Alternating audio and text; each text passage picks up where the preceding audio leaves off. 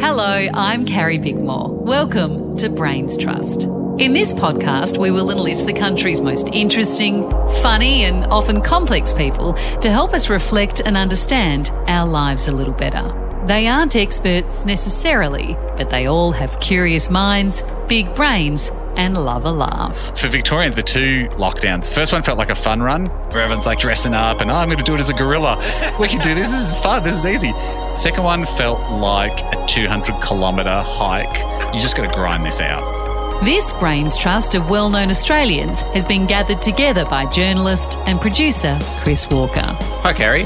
Who will we hear from, Chris? I've spoken to people that I admire, people that I care about, and people that I work with. There's the Bondi vet, Dr. Chris Brown, who's worried about a planet in peril. That difference between conservation and development has never been more stark. Journalist and writer Annabelle Crabb talks a massive year in politics. Occupancy of the Oval Office does not connote a sense of elevation and principle in the way that it used to. Carrie, your mate, academic Waleed Ali, lets us in on his sometimes alter ego. Former Richmond mascot. It's on the CV, you can't take it off. Australian comedic royalty Hamish Blake fills us in on David Attenborough. Is he the nature guy? Yeah, he does docos. He's really into animals. He's sort of like a posh Steve Irwin, I guess.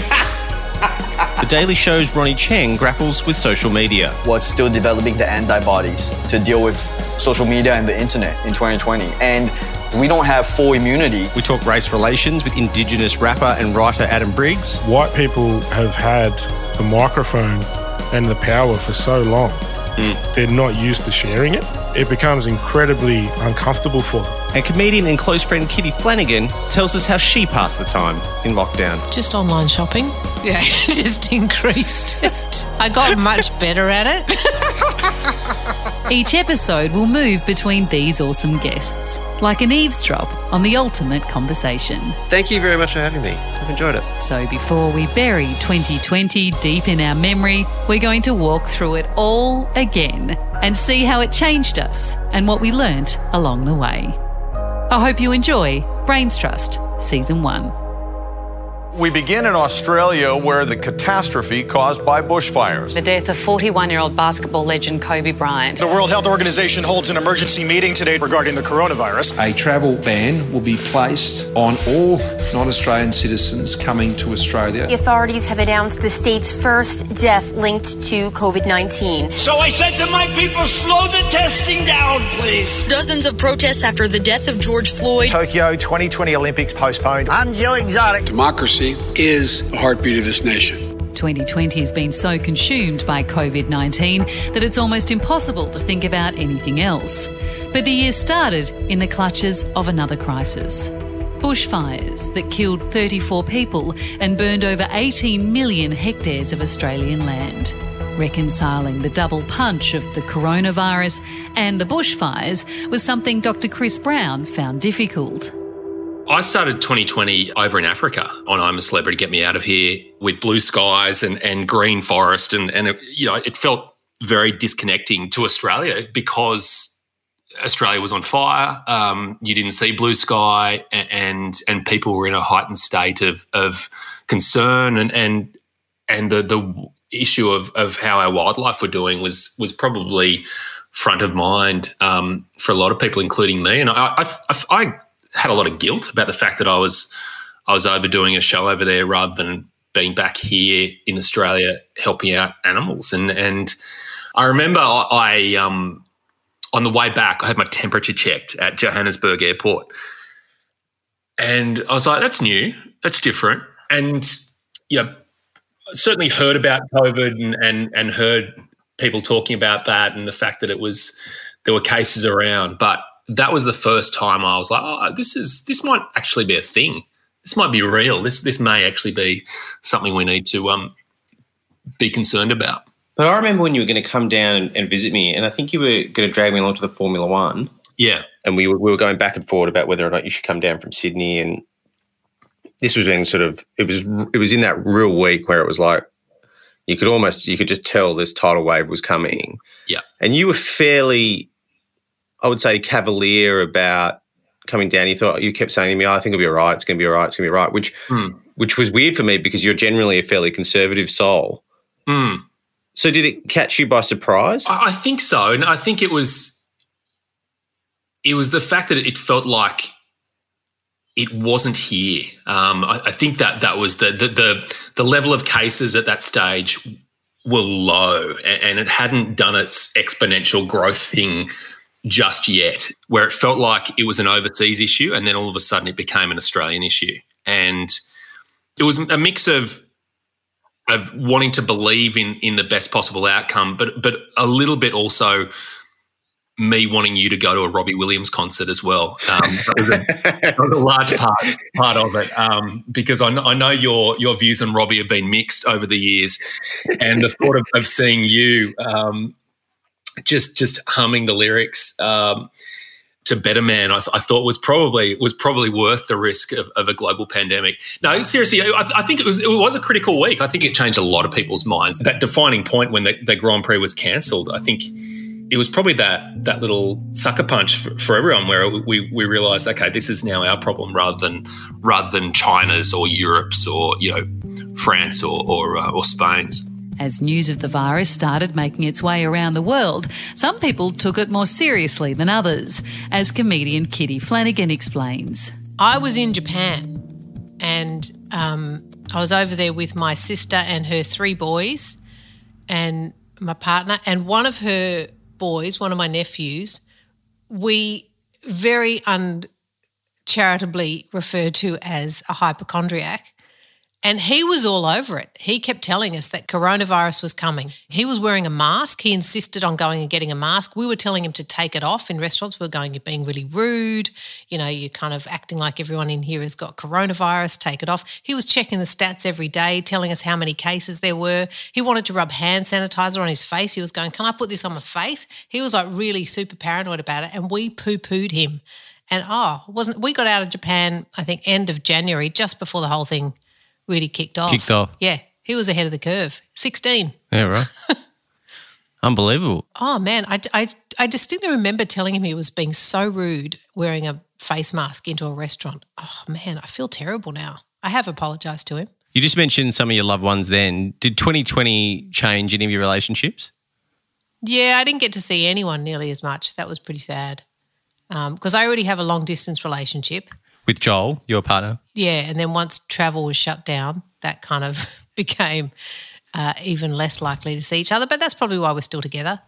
I think if he had to live with me, for any lengthy period of time, he'd probably leave me. Because he is the easiest going man in the world. And I'm hard work. So he would be the one that would have to just go, I can't take it anymore. I'll take my chances with the virus. Yeah, he'll be the one that will leave. As we all started to respond to the pandemic, so did the world's governments, in very different ways. Comedian Ronnie Cheng had unique perspective from his home in New York, from Australia, where he was working at the time, and from Singapore, where his mother lives. So Australia shut down and America shut down kind of at the same time in March. So I could actually compare the differences in reactions. And Australia shut down was way more logical, and there was more support systems. For example, in Australia, when I got here, they had free testing. You could walk into free testing and get the results in like 48 hours or 36 hours. Even 36 hours was kind of like a joke about how long it took. And I remember telling my friends in New York that this was in March, and they would be like, they couldn't believe, one, that you could just walk into a place and get tested for free, and that you could get your test results that quickly. And even the idea of Australia at that time kind of making everyone quarantine in hotels in America was like that. No one could understand a government pouring resources to organize the logistics of trying to stop the virus. Because in America, it's kind of like the Wild West. Like the idea that the federal government would step in and do it competently, especially spending money to like put people up in hotels, was like, no one in America could believe it. And a lot of Americans who don't have perspective don't even know that would be a good response. Literally no perspective on what a good response looks like, And I was lucky that I could compare it with Singapore, where my mom currently lives and Australia, where I happen to be, and my wife is Australian, and obviously I spent a lot of time here, so a lot of my friends were Australian, and comparing it to New York City. And so it was almost like between these three places, there was no comparison. How did your mum go? She was okay. It was scary because I kept telling her, if anything happens to you, I'm not in the same country as you. So you can't take any risks. Because if you end up hospitalized or worse, I actually cannot enter Singapore. So luckily, I actually have a lot of faith in how Singapore handles situations like this. Their crisis management, they are very efficient and logical. And you can criticize them for being maybe cold in their cultural in the way they look at arts, the art sector, but you can't fault, like, who cares about arts at this moment? Like, you can't fault their response to a virus. I mean, they know what they're doing. And also in Asia, we've seen viruses before. We've had mini pandemics, SARS. And so there was kind of like a concept of, hey, there's a virus that we need to eradicate. It's kind of on you to do your part, and the government is going to implement these rules. I mean, sometimes they go too strict and if anything, they err on the side of caution. So in general, I think you'd be hard-pressed to find anyone in Singapore who points to the government with a lot of distrust. You might find someone who thought that the government was playing it too safe, but I don't think anyone would be like, hey, you guys are playing this for politics. Writer and TV personality Annabelle Crabb thinks that following the rules is an intrinsic part of our Australian mindset. I think that there is something that is really clear if you look closely about the Australian population, even though we love to revel in the myths of, Ned Kelly, and we love to think of ourselves as, chippy little sorts that have a problem with petty authority figures. Actually, we love authority. We're so obedient. We love the feel of a boot in the face. And like when we did this, when the ABC did this Australia Talks project last year, which is like this massive big data project, the number one characteristic that people named as being quintessentially important to be Australian was essentially following the rules, not jumping the queue and observing our rules and traditions. To me, there's a disconnect between our external personality, how everyone else views us, the larrikin, and internally how uptight and rule-bound we are. Yeah. And, we find comfort in it, I think, in the predictability of rules. And I think politically, this has added up to something really interesting in 2020.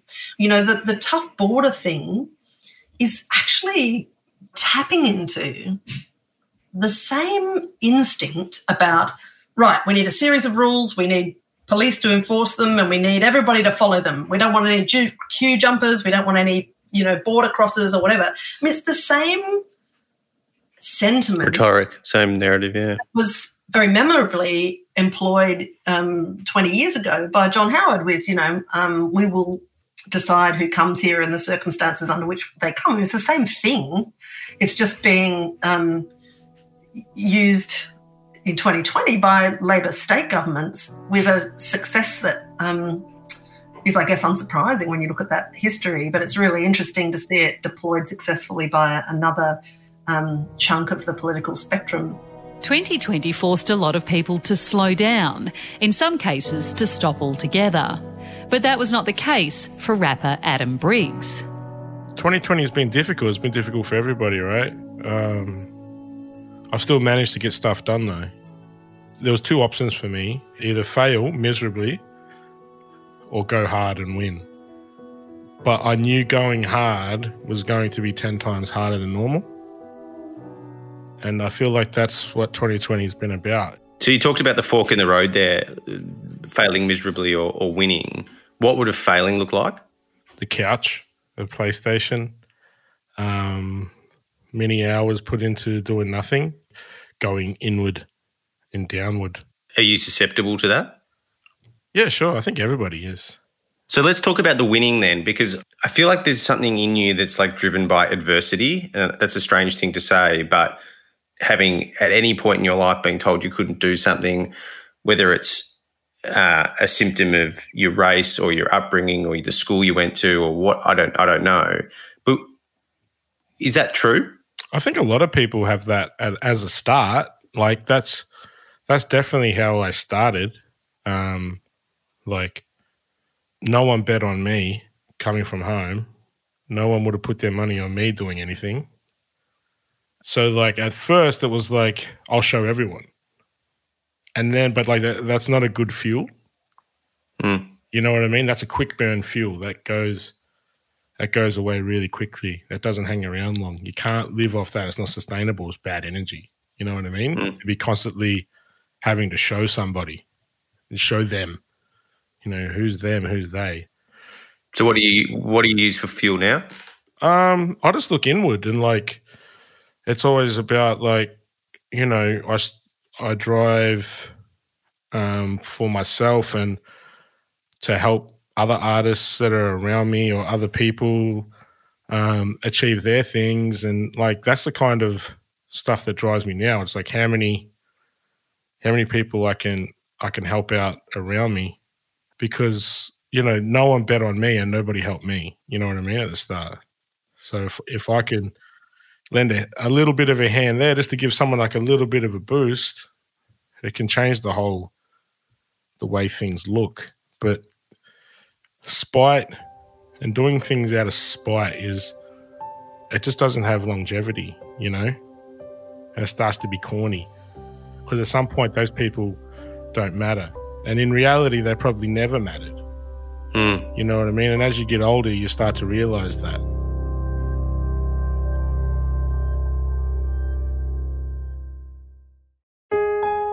Businesses shut down all over the country, and the economic damage will be felt for years to come. Some professionals were able to adapt, with many people starting to work from home.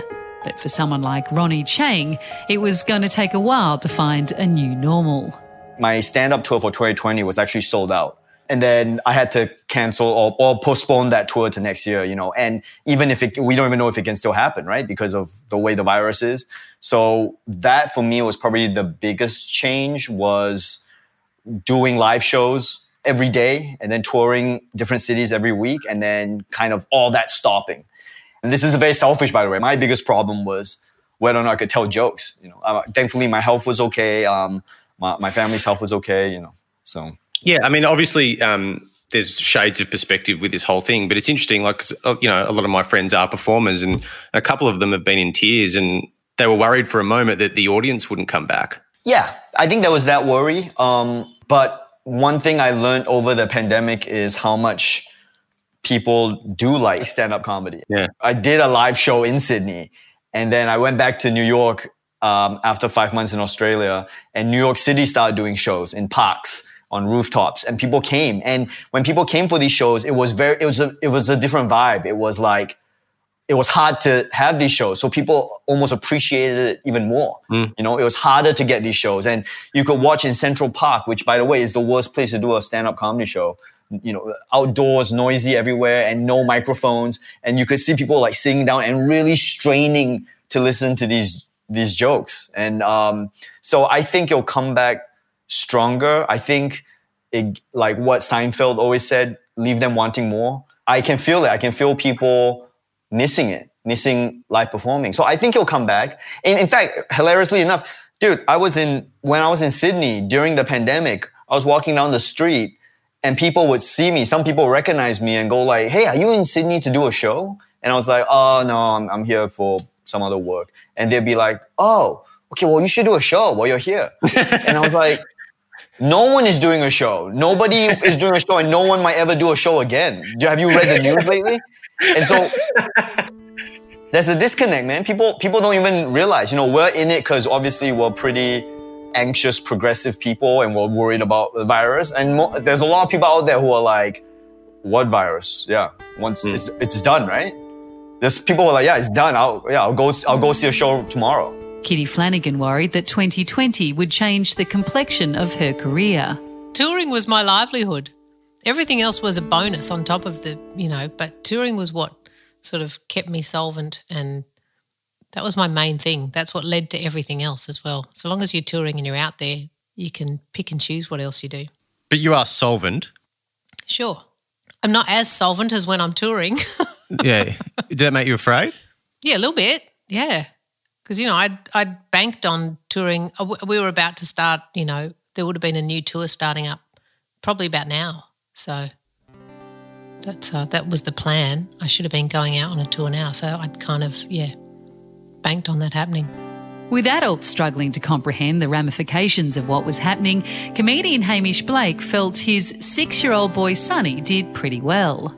I think they get it. I reckon kids his age have got it. They're like, but remarkably pragmatic. I don't know what your perception is of the kids. Like kids, I reckon a lot of the worry is just what we bring to the table because we understand, we're the ones reading about early days, like in northern Italy, or going, oh, geez, there's a third wave in Iran. Like to kids, it's like there's some germs around, and they know about germs anyway. Like hand sanitizer wasn't new. It was like everyone used to, it's pretty normal for people to hand sanitize after you've been playing at the park all day when you need to eat your sandwiches. People understand germs, and I think little kids understand germs, and to just go, well, this is a bit different. So I don't know about you, but I'm tried to tread that fine line between going, I don't want to trick you through this whole period because I know he's smart, and kids are smart. Kids understand something's going on. So I'm like, I want to acknowledge something's going on with you, that people are behaving differently. People are obviously wearing face masks. You can't go to school. There's no point in going, no, this is normal. So explain to them, like, this is strange. We've had a lot of talks going, this is really weird. I didn't have to do this when I was a kid, and we're all just kind of making it up as we go along, and we're listening to the people in charge, and we're trying to do what we need to do to help everybody get through this as a team and as a community. And I'm proud of seeing how fast kids are. I think it's quite heartwarming to see how fast kids are. Like, you've got to make some inconvenient sacrifices in your world so that a bunch of people you've never met can be better off. I loved that. From what I saw, pretty much all kids were just totally fine to do that. If you were explaining your mental health to Sonny, what would you tell him? It's a great question. For me, it's how comfortable are you in your head? Like, and what's your conversation like in your head with yourself? And are you comfortable in your head? Yes, I am. Have you always been?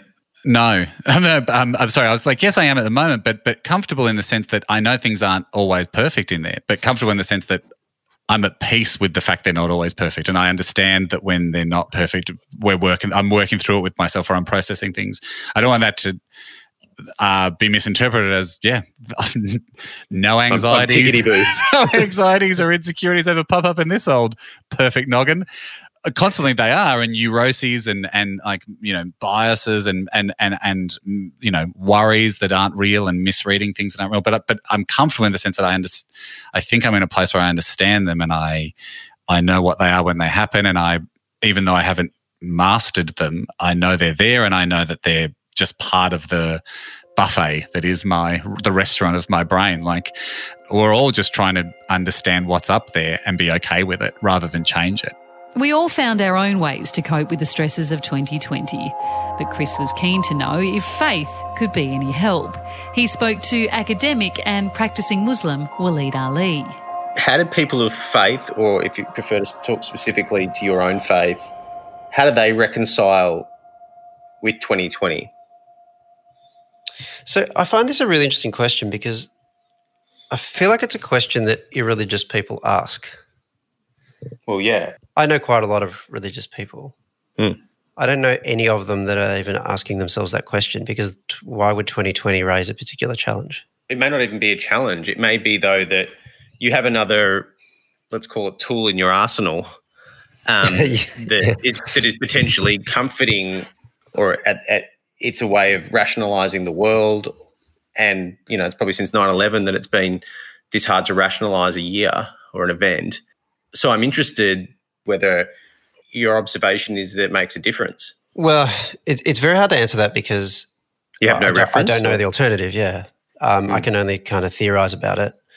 I think your language of rationalisation is interesting, because I think the point is that the first religious theme that I was reminded of once the pandemic hit was this idea that human beings are not in control, that we lie to ourselves about being in control, that's probably true of all humans, but I think it's especially true of humans living in capitalist societies where we kind of like to believe that whatever problem arises, someone will invent something that's going to fix it and we'll be able to buy that product and that will solve it, right?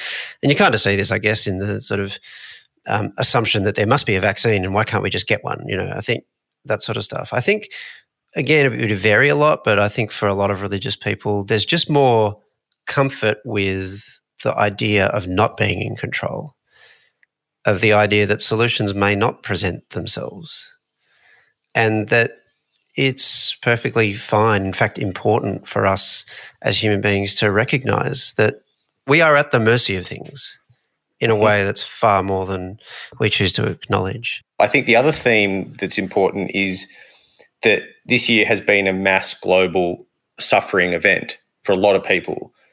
And I suspect your disposition on suffering is something along the lines of that it's not necessarily something that should be avoided at all costs. I agree that that's my approach to things, that I don't regard suffering as something that human beings must avoid. I think it's actually a really important part of the human experience and the human condition. And yeah, it's probably true that religious people disproportionately understand that or have that approach to things. But what's interesting to me is actually, even in popular culture now, we're starting to see that kind of discourse emerge in an irreligious way. So what's the name of the guy who wrote that? Maybe I'll look it up. The guy who wrote that book, The Subtle Art of Not Giving a... It was Mark Manson, The Subtle Art of Not Giving a by Mark Manson. His whole thing was about the importance of suffering. So it was about, human beings and the human condition is such that if you go through life avoiding difficult things, then you end up being completely dysfunctional. Like, human beings understood until fairly recently that at some point you're going to have to lift that really heavy object if you want to get stronger. That's just the way that it works. It's interesting he uses a kind of strength/fitness analogy, because it feels to me like that's the one element of suffering that people actually are prepared to embrace at the moment, probably because it makes them feel more attractive, and that seems to be like the highest thing that you can aspire to or something. I don't know. We're prepared to undergo suffering for that, but not for other forms. Well, I think you undergo suffering for that because you get some pleasure at the back end, pardon the pun. Yeah, I suppose. Well, that's dependent on taste, I suppose. But yeah, the principle of that holds true, right? Now, by the way, that's not me saying I'm really looking forward to suffering. Like, we don't enjoy it. That's kind of the point of it. But that's not to say it's not a necessary part of the human condition. I'm kind of conscious as I say this that I'm someone who in relative terms has not suffered a great deal, and I don't begrudge people who have suffered a huge amount struggling to cope with that suffering and to come to terms with that suffering. Or trying to get out of it. Yeah, no, I don't think we should rush towards suffering and then choose to wallow in it for no good reason. It's not that. It's more about the extent to which suffering provides an opportunity for something. So I guess why it's relevant, I think, in the religious context or otherwise, is that 2020, maybe it's an important year. Yeah, I think it is. You remember when it first hit, the pandemic first hit, there was all this "we are the virus" chat. This is kind of humanity's comeuppance for the unsustainable environmental degradation that we're unleashing and the way that we choose to live our lives and all that sort of stuff. But then I think we hit about the third hour of lockdown and lost patience with that sort of idea. But it's interesting that people went to that place, because even though that's a bit hackneyed and so on, there is a kind of truth that's being articulated there, which is that we have been living fairly, what would you call it? Maybe heedless lives. We didn't really think of ourselves because of that idea of wanting to be in control of things and believing we are in control of things. We don't think of ourselves as being dependent on things, and the environment is a classic case of that. Our approach to the environment for a long, long time has not been one of dependency on the environment, but one of conquest. We conquer the environment and we go and get what we want from it, and we turn it into what we want. And then we enjoy our lives on that basis. I want to build a road here. What? You're saying there's a mountain in the way? Well, we'll just blow that up, right? Like now, no, I'm not saying building that road's a problem. I'm just saying that whole mindset, I think, has dominated, right? So we've viewed everything as being something that we just overcome with our will and our intelligence and our technology and all this sort of stuff.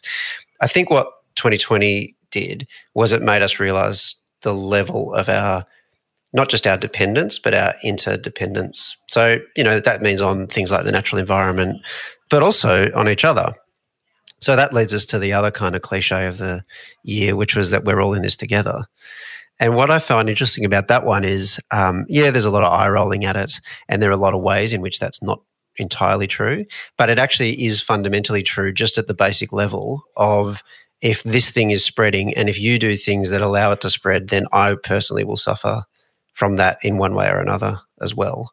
And so we kind of are in this together. Like, one of the most interesting things I think about the second wave in Melbourne was, yes, it hit certain parts of society harder than others. So if you had casual work or insecure work or whatever, you were far more likely to get sick and far less likely to be able to go through things like lockdowns, get tested, all of that sort of stuff. So that's all true. I'm not denying that. But what's interesting is it's the working conditions and the inequalities in society that those people's lives capture that end up rebounding on the people who don't live like that, right? The people who run their own businesses or who are ultimately quite wealthy but had to live in lockdown for 3 months or whatever. One of the reasons they ended up in that situation was the inequality that existed in society before that, right? If these people didn't have insecure work and didn't go to work when they were sick because they felt they had no choice, then you might not be in this situation that you're in. That shows that we are all in this together, even if we don't want to be, and even if we're not sharing the burden equally.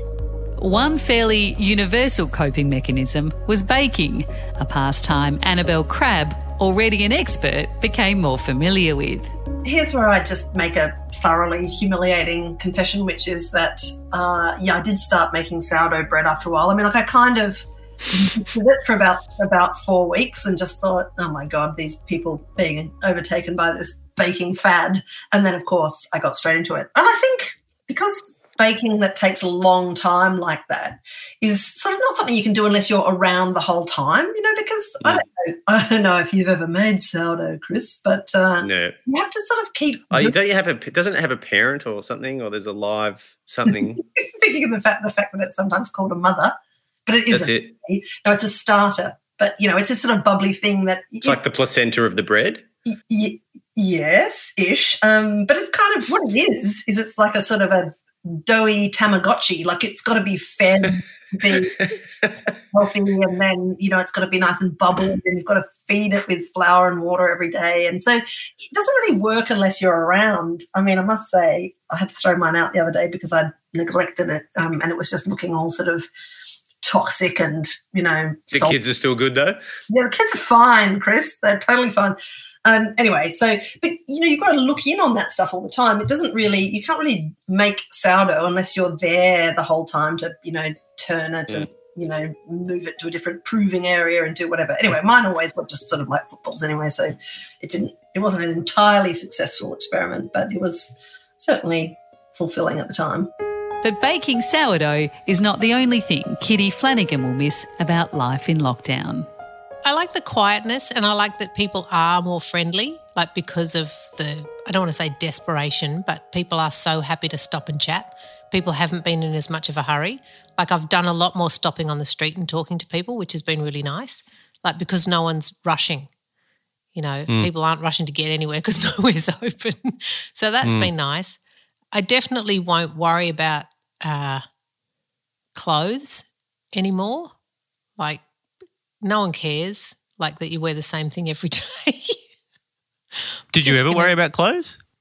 Well, I just used to, concern myself with, I should, not wear that again because I wore it yesterday. Man, now I just wear it till it smells. Like, now I just wear it till it needs a wash. Like, doesn't matter. No one's going, she wore that yesterday. It's like, no one cares. That's my new policy. Wear it till it smells. I don't mean underpants. Right. Obviously, I change those every day, but, Yeah, that's critical. Yeah, well, that's just basic hygiene, but, Yeah. Yeah, it's very basic. Did you take up any other hobbies? Just online shopping. You just upped it? Yeah, just increased it. I don't think that qualifies as taking up a hobby. I got much better at it. That's it for episode 1 of Brains Trust. Next time, we delve into family life in 2020. the year, some of us became homeschool teachers, some of us got locked down with our loved ones, and others were forced into separation. I've got a mum who's mid-70s with Alzheimer's and is in a really high-risk group and is in an aged care facility. Dad, for a large period of time, wasn't allowed to see her, so he was able to stand at a window and look in at her and wave at her. Did that break him a bit? Oh, yeah. And he's incredibly pragmatic and positive. But when he was short-tempered with me and didn't really want to talk about it, I was like, okay, yeah, he's struggling with it. That's when we next convened the Brains Trust.